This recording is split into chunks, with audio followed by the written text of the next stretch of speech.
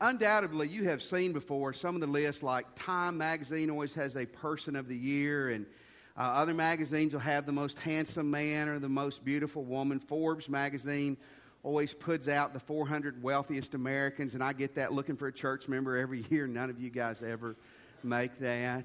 I saw something this week I've never seen. It was on a website, Wall Street 24, that said they were putting a list out of the least influential, least powerful people in the world. Wouldn't you like to make that list? It was kind of sarcastic, but they named a bunch of people they thought were people, obviously, who had not done a good job. One of them was Arnold Schwarzenegger. You know Arnold, don't you, Big Arnold?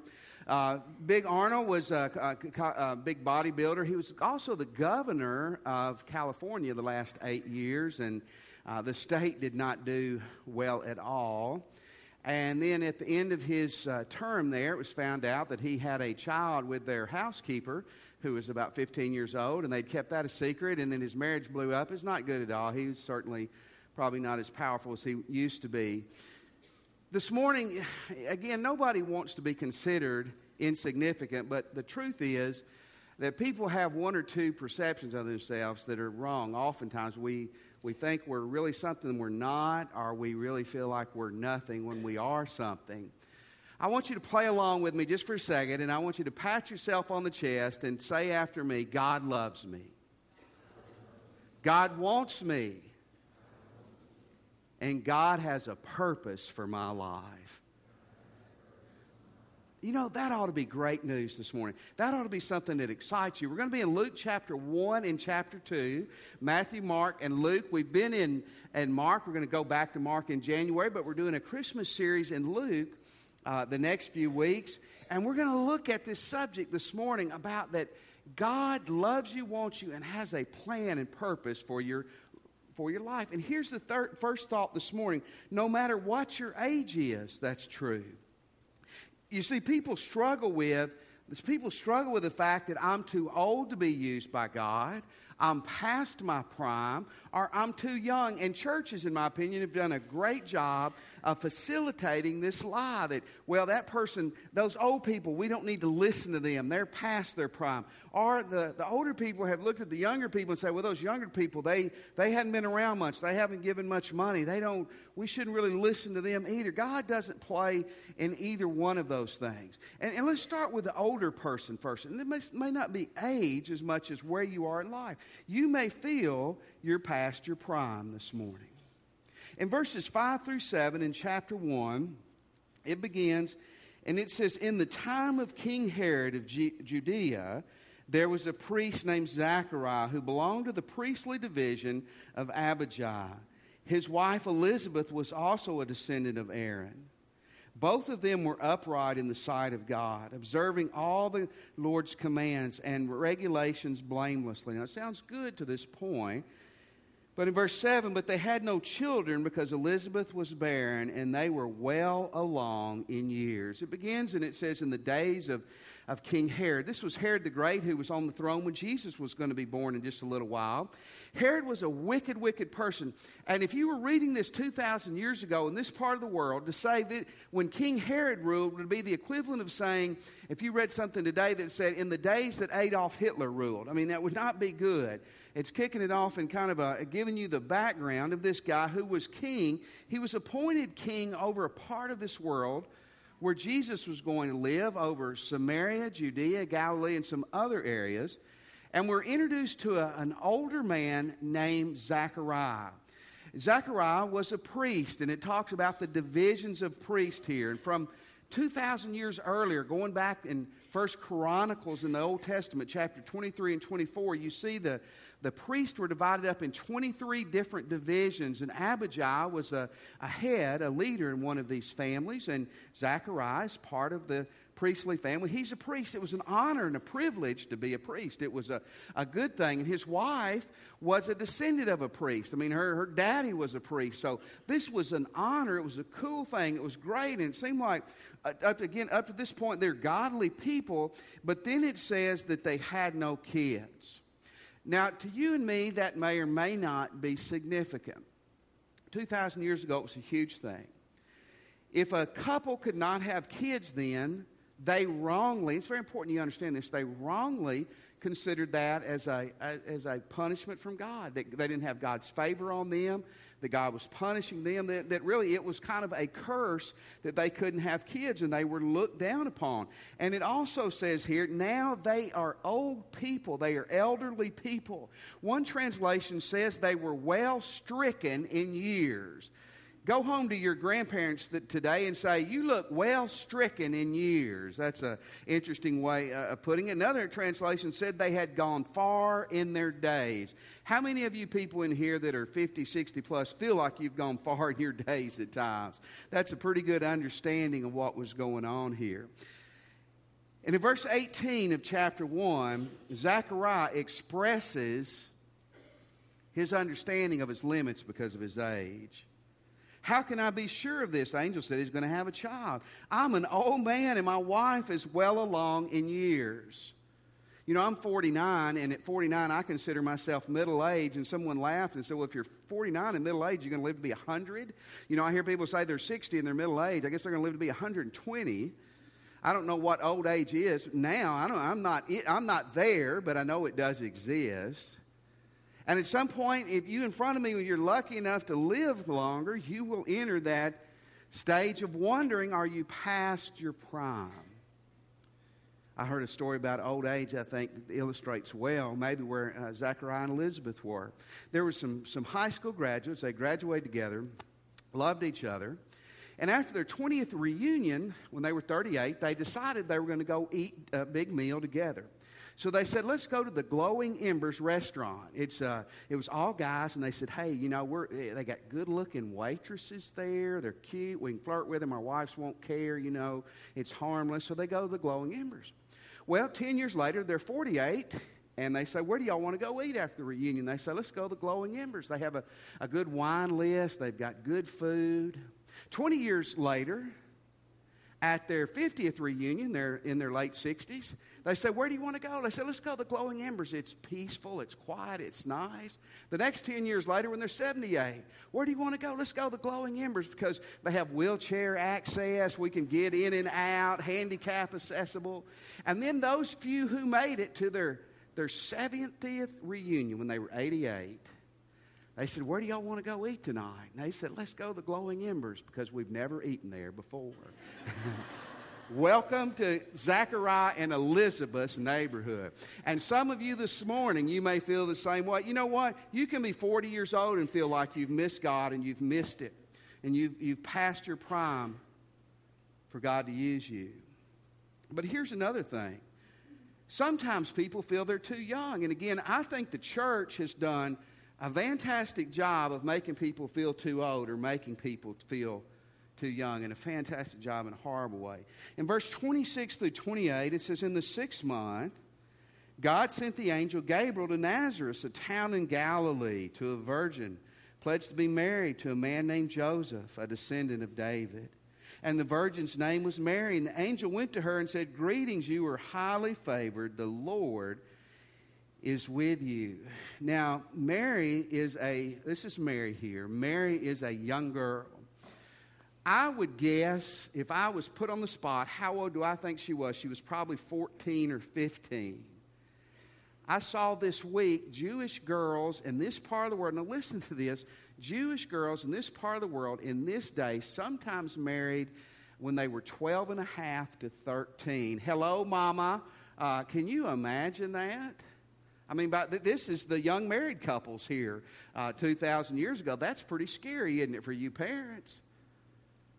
I mean, she's just she's a young teenager probably. And one thing that's going through her mind, we're going to see another thing that was going through her mind later, but one thing that had to be going through her mind is you're telling me something that you want to do with my life, and I'm young. And how many times do I hear, I don't have the knowledge, I don't have the experience, I'm new at this. Or again, you're past your prime. Well, let's see what God does when he gets in the middle of it. In verse 18 through 14 in chapter 1 again, once when Zechariah's division was on duty and he was serving as a priest before God, he was chosen by Lot, according to the custom of the priesthood, to go into the temple of the Lord and burn incense. And when the time for the burning of incense came, all the assembled worshipers were praying outside. Then an angel of the Lord appeared to him, standing at the right side of the altar of incense. When Zechariah saw him, he was startled and gripped with fear. But the angel said, "Don't be afraid." Isn't that easy for the angel to tell you that?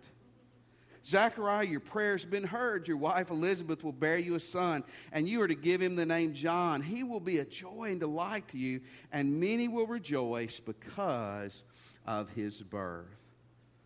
Okay. Zechariah is a part of these divisions of priests.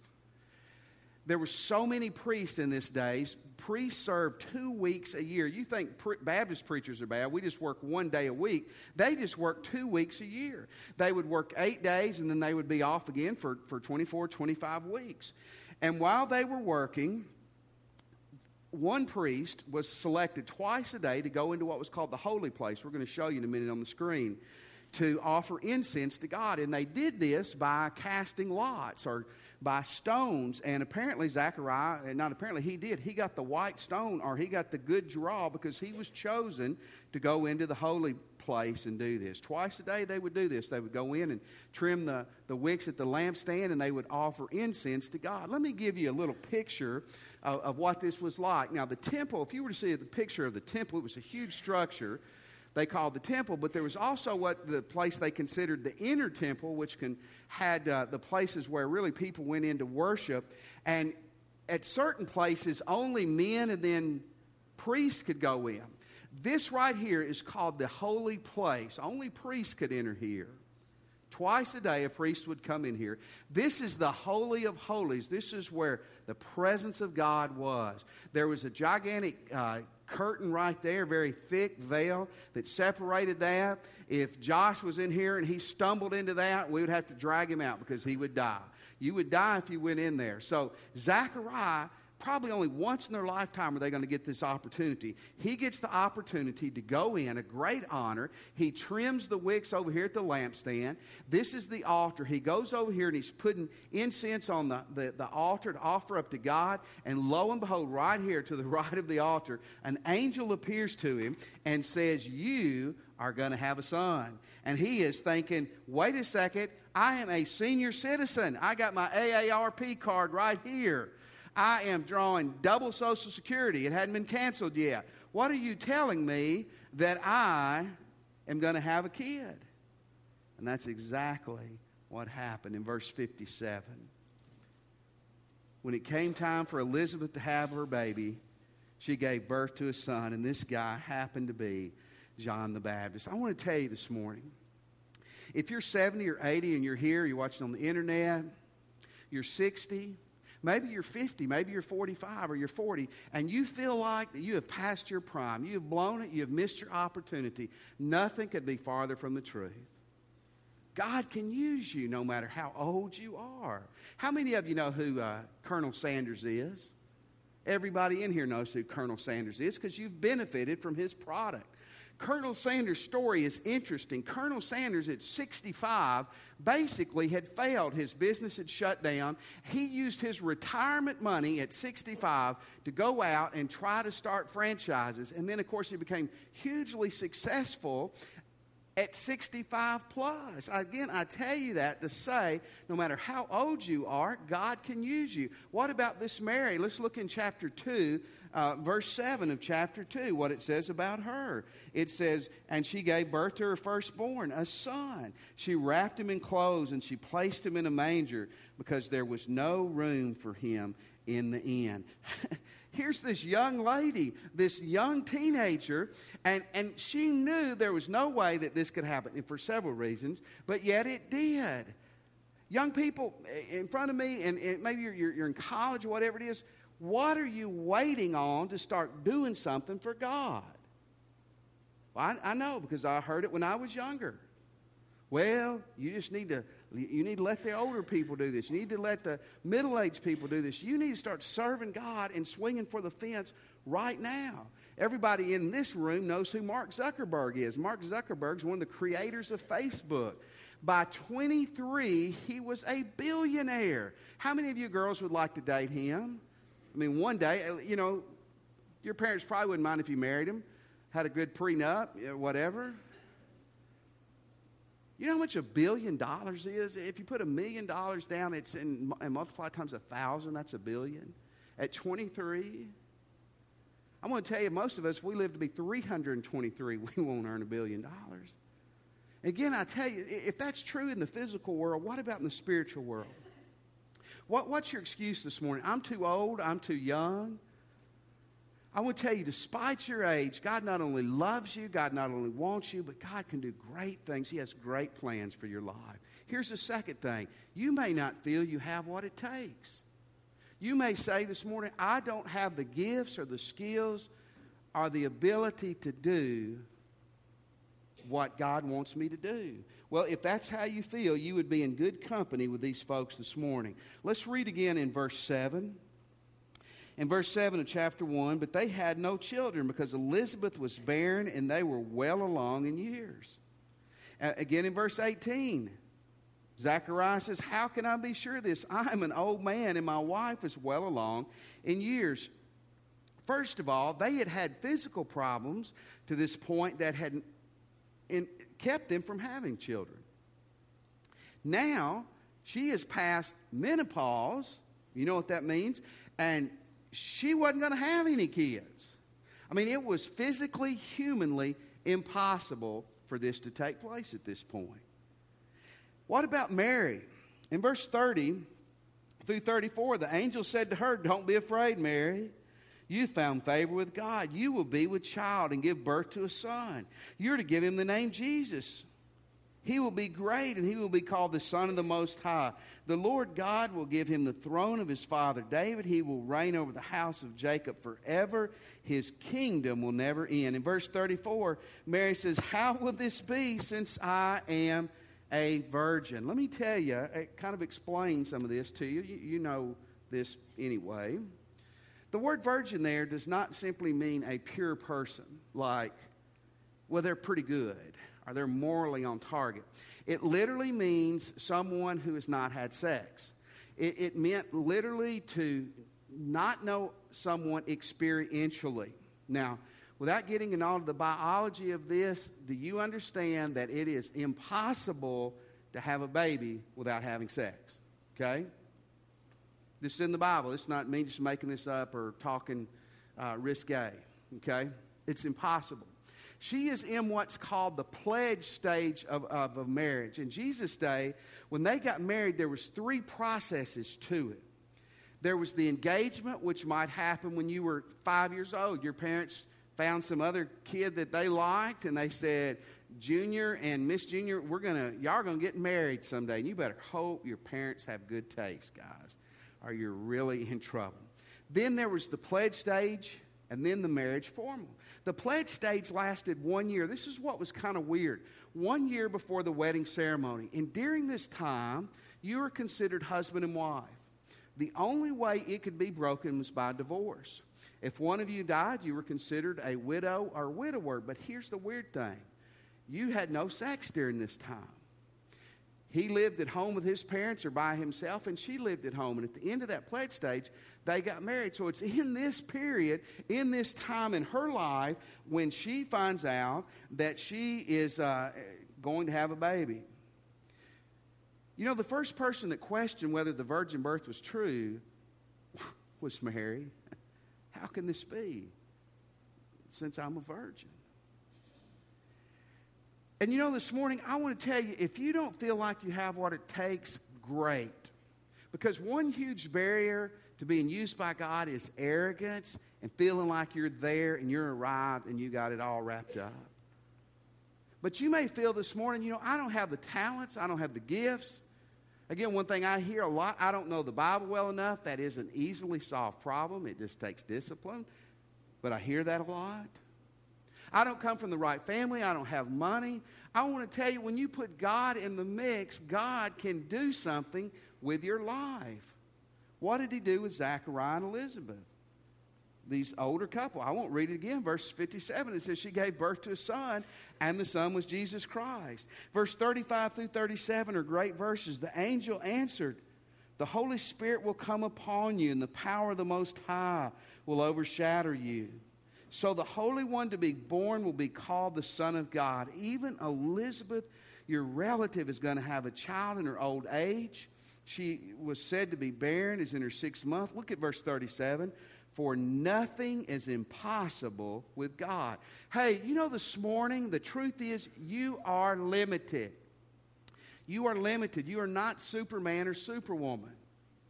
But God is not limited. Did you get that? You can't do a lot of things. Amen. That's good. You need to buy into that. But with God in you and God directing you, nothing is impossible. Do you know who the name George Washington Carver is? George Washington Carver is possibly the most influential man in the history of the South when it comes to agriculture and farming. George Washington Carver was born into a slave family. He was born into slavery. He never knew his dad, overcame tremendous obstacles, earned a doctor's degree, and became one of the greatest scientists of his era. You don't think that he looked and people looked at him and said, what can you accomplish with your life?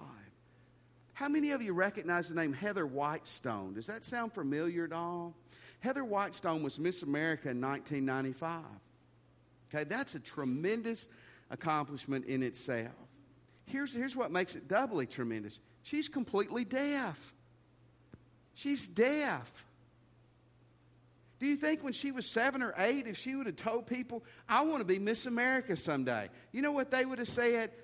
Oh, that's good. She's an idiot. She can never do that. Oh, that's great. You do not. Oh, no. We'll try to train her to do something else. You see, here's our problem. We spend so much time looking at what we don't have and what we can't do that we miss God. We keep our eyes on the horizontal, the earthly, instead of the vertical on God, and we limit ourselves. I want to tell you something this morning. No matter what your gifts are, your talents are, your abilities, your education, God loves you, God wants you, and God's got a plan for your life. The only thing that's in the way of you and God is you. And let me give you one last thought on this morning. You may not feel worthy of God's love and of His purposes. You know, you may look in the mirror and you may say, I know me. And I know who I am. And I just flat out don't feel like I'm worthy of being used by God. Again, I'm not sure, to some extent, that's not a better place to be in than the most arrogant position. But it's still a wrong spot to be in. In chapter 2, verse 8 and 9, some familiar guys enter the Christmas story. And there were shepherds living out in the fields nearby, keeping watch over the flocks at night. An angel of the Lord appeared to them, and the glory of the Lord shone around them, and they were terrified. Isn't it neat? When the angel shows up, he always terrifies people. You know, the one person who wasn't terrified in this story was Mary. Isn't that cool? The little teenage girl was not shooken up by it. But the old priest and the shepherds, who were probably pretty tough guys, were freaking out when the angel showed up. But I sympathize with them because I think if I was having my prayer time and I look and there's an angel there, it's going to freak me out too. Would you agree with that? I'm probably going, hey, what's going on? I mean, it's going to, I'll scream like a little girl, I would imagine. Okay, these guys are keeping the flocks. The traditional shepherd's field was about 3/4 of a mile from Bethlehem, where they kept sheep for the sacrifices. Shepherds, this is very important. Shepherds were low on the social scale. They were hired hands. They were basically low-paid, low-skilled hired hands. They were notorious for being dishonest. They walked from field to field with their sheep, and there wasn't a lot of fences back then. It was easy to pick up things and to carry them off. They couldn't get in much. They were out in the fields for 2, 3, 4 weeks at a time. They probably smelled pretty bad. They didn't make it to the synagogue, to the temple. They didn't practice all the ceremonial rituals. Their character, again, was so questionable. Listen to this. A shepherd could not be a witness in court. A shepherd couldn't be a witness in court in this day. And the Jewish rabbis had put them under what was called the rabbinic ban. In other words, unless they did the right kind of repentance procedures, they were not allowed to participate in the synagogue or the temple activities. Isn't that incredible? These guys were low on the social scale. You know, this morning, some of you may look at yourself and you may honestly say, I'm not in the in crowd. Or you may look at yourself and you may say, honestly, my past is not very good. Some of you may look at yourself and say, my present is not very good. Some of you may be honest enough to say, my reputation is not what it should be. Here's a scary thing. Some of us may have a bad reputation and we just don't even know we have a bad reputation. If all that's true, does that eliminate you from the game with God? Here's the great news. Absolutely, 100% not. The story goes on in verse 10 through 17. It says, the angel said to them, don't be afraid. Again, easy for the angel to say. I bring you good news of great joy that will be for all people. Today in the town of David, a Savior has been born. He's Christ the Lord. This will be a sign to you. You will find a baby wrapped in clothes lying in a manger. Suddenly a great company of the heavenly host appeared with the angel, praising God and saying, glory to God in the highest, and on earth peace to men on whom his favor rests. When the angels left them and gone into heaven, the shepherds said to one another, let's go to Bethlehem and see this thing that's happened. So they hurried off. Someone said this is the first Christmas rush right here. And they found Mary and Joseph and the baby who was lying in the manger. Look in verse 17. When they had seen him, they spread the word concerning what had been told about this child. Guys, here's something that's absolutely incredible. The first people that heard about Jesus being born that night were not the priests, were not the Pharisees, the Sadducees, the religious leader, the wealthy, the pompous, the people who had all the answers. The first people that heard that Jesus was born were these questionable, at least of reputation, questionable guys, poor, outcast, religiously and socially. The first people that saw Jesus that we have any record of were these guys. And the first people that went out and spread the word about Jesus being alive were these guys. Is that not incredible? See, here's such a wonderful thing about God.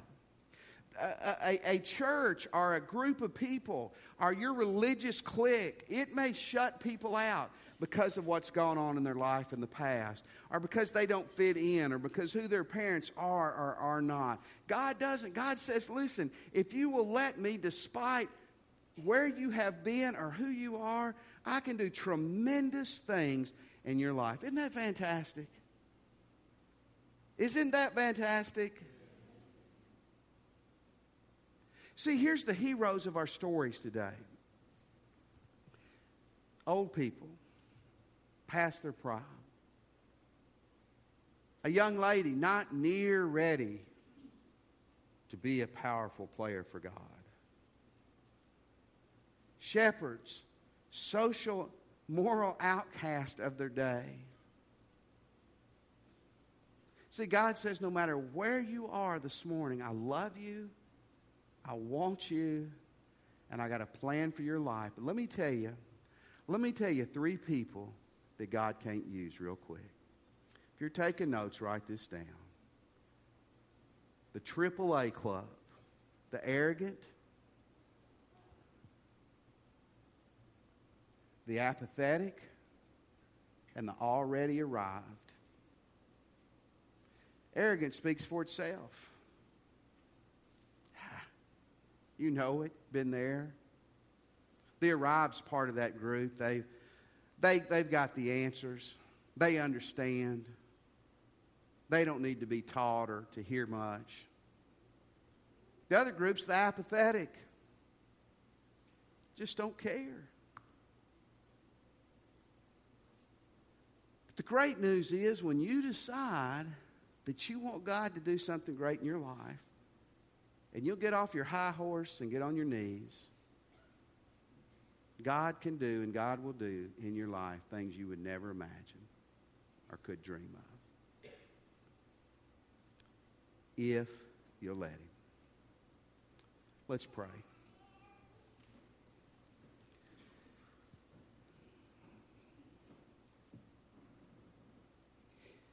This morning, if you're a Christian, I pray you're not on a high horse. I pray that your heart's open. I pray that you're humble and that you're willing today to embrace God, to do whatever you need to do, to be used by Him, to be blessed by Him, to find His plan for your life.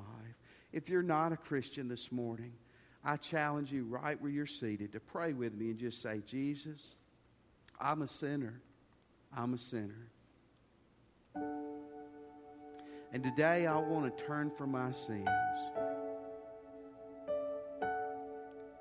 I believe you're God's Son who died and arose for me. Jesus, come into my heart now. I give you my life this morning.